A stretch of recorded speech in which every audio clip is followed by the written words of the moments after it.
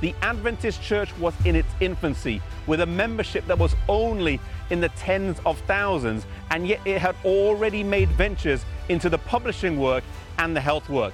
Despite a small membership, it would soon move into the educational field as well, with a vision far greater than the reality of church life at the time. A school had started in 1868 by Goodloe Harper Bell that was supported locally here in Battle Creek. But in 1872, James and Ellen White would call for the upgrading of this school into an advanced educational institution, and also for the denomination to support the school.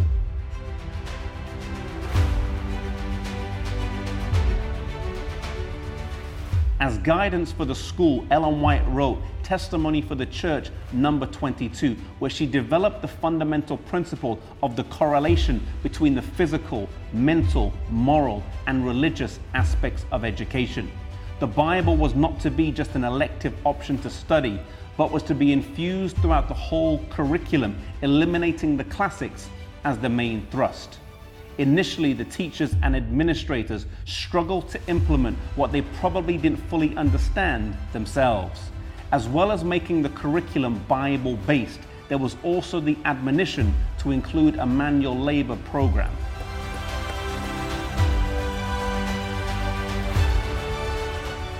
Education was to move away from the Latin and Greek classics and be holistic, focusing on character development and daily reminding the students of their obligation to God, to live for Him and be a missionary wherever they were.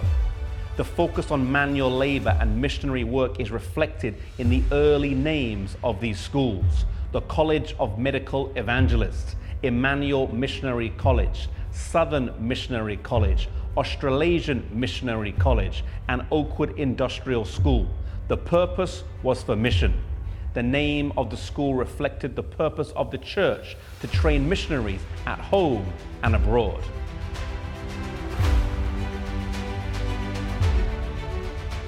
The vision to start a comprehensive educational system would mushroom and grow. Education is such a key evangelistic strategy.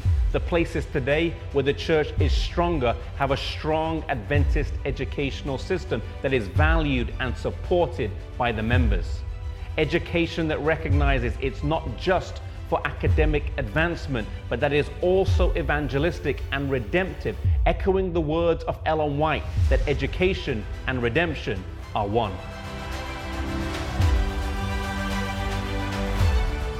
The work of education now encompasses the globe with the largest Protestant school system, but our strength lies not in our size, but in our faithfulness to the original purpose of setting up the educational school system.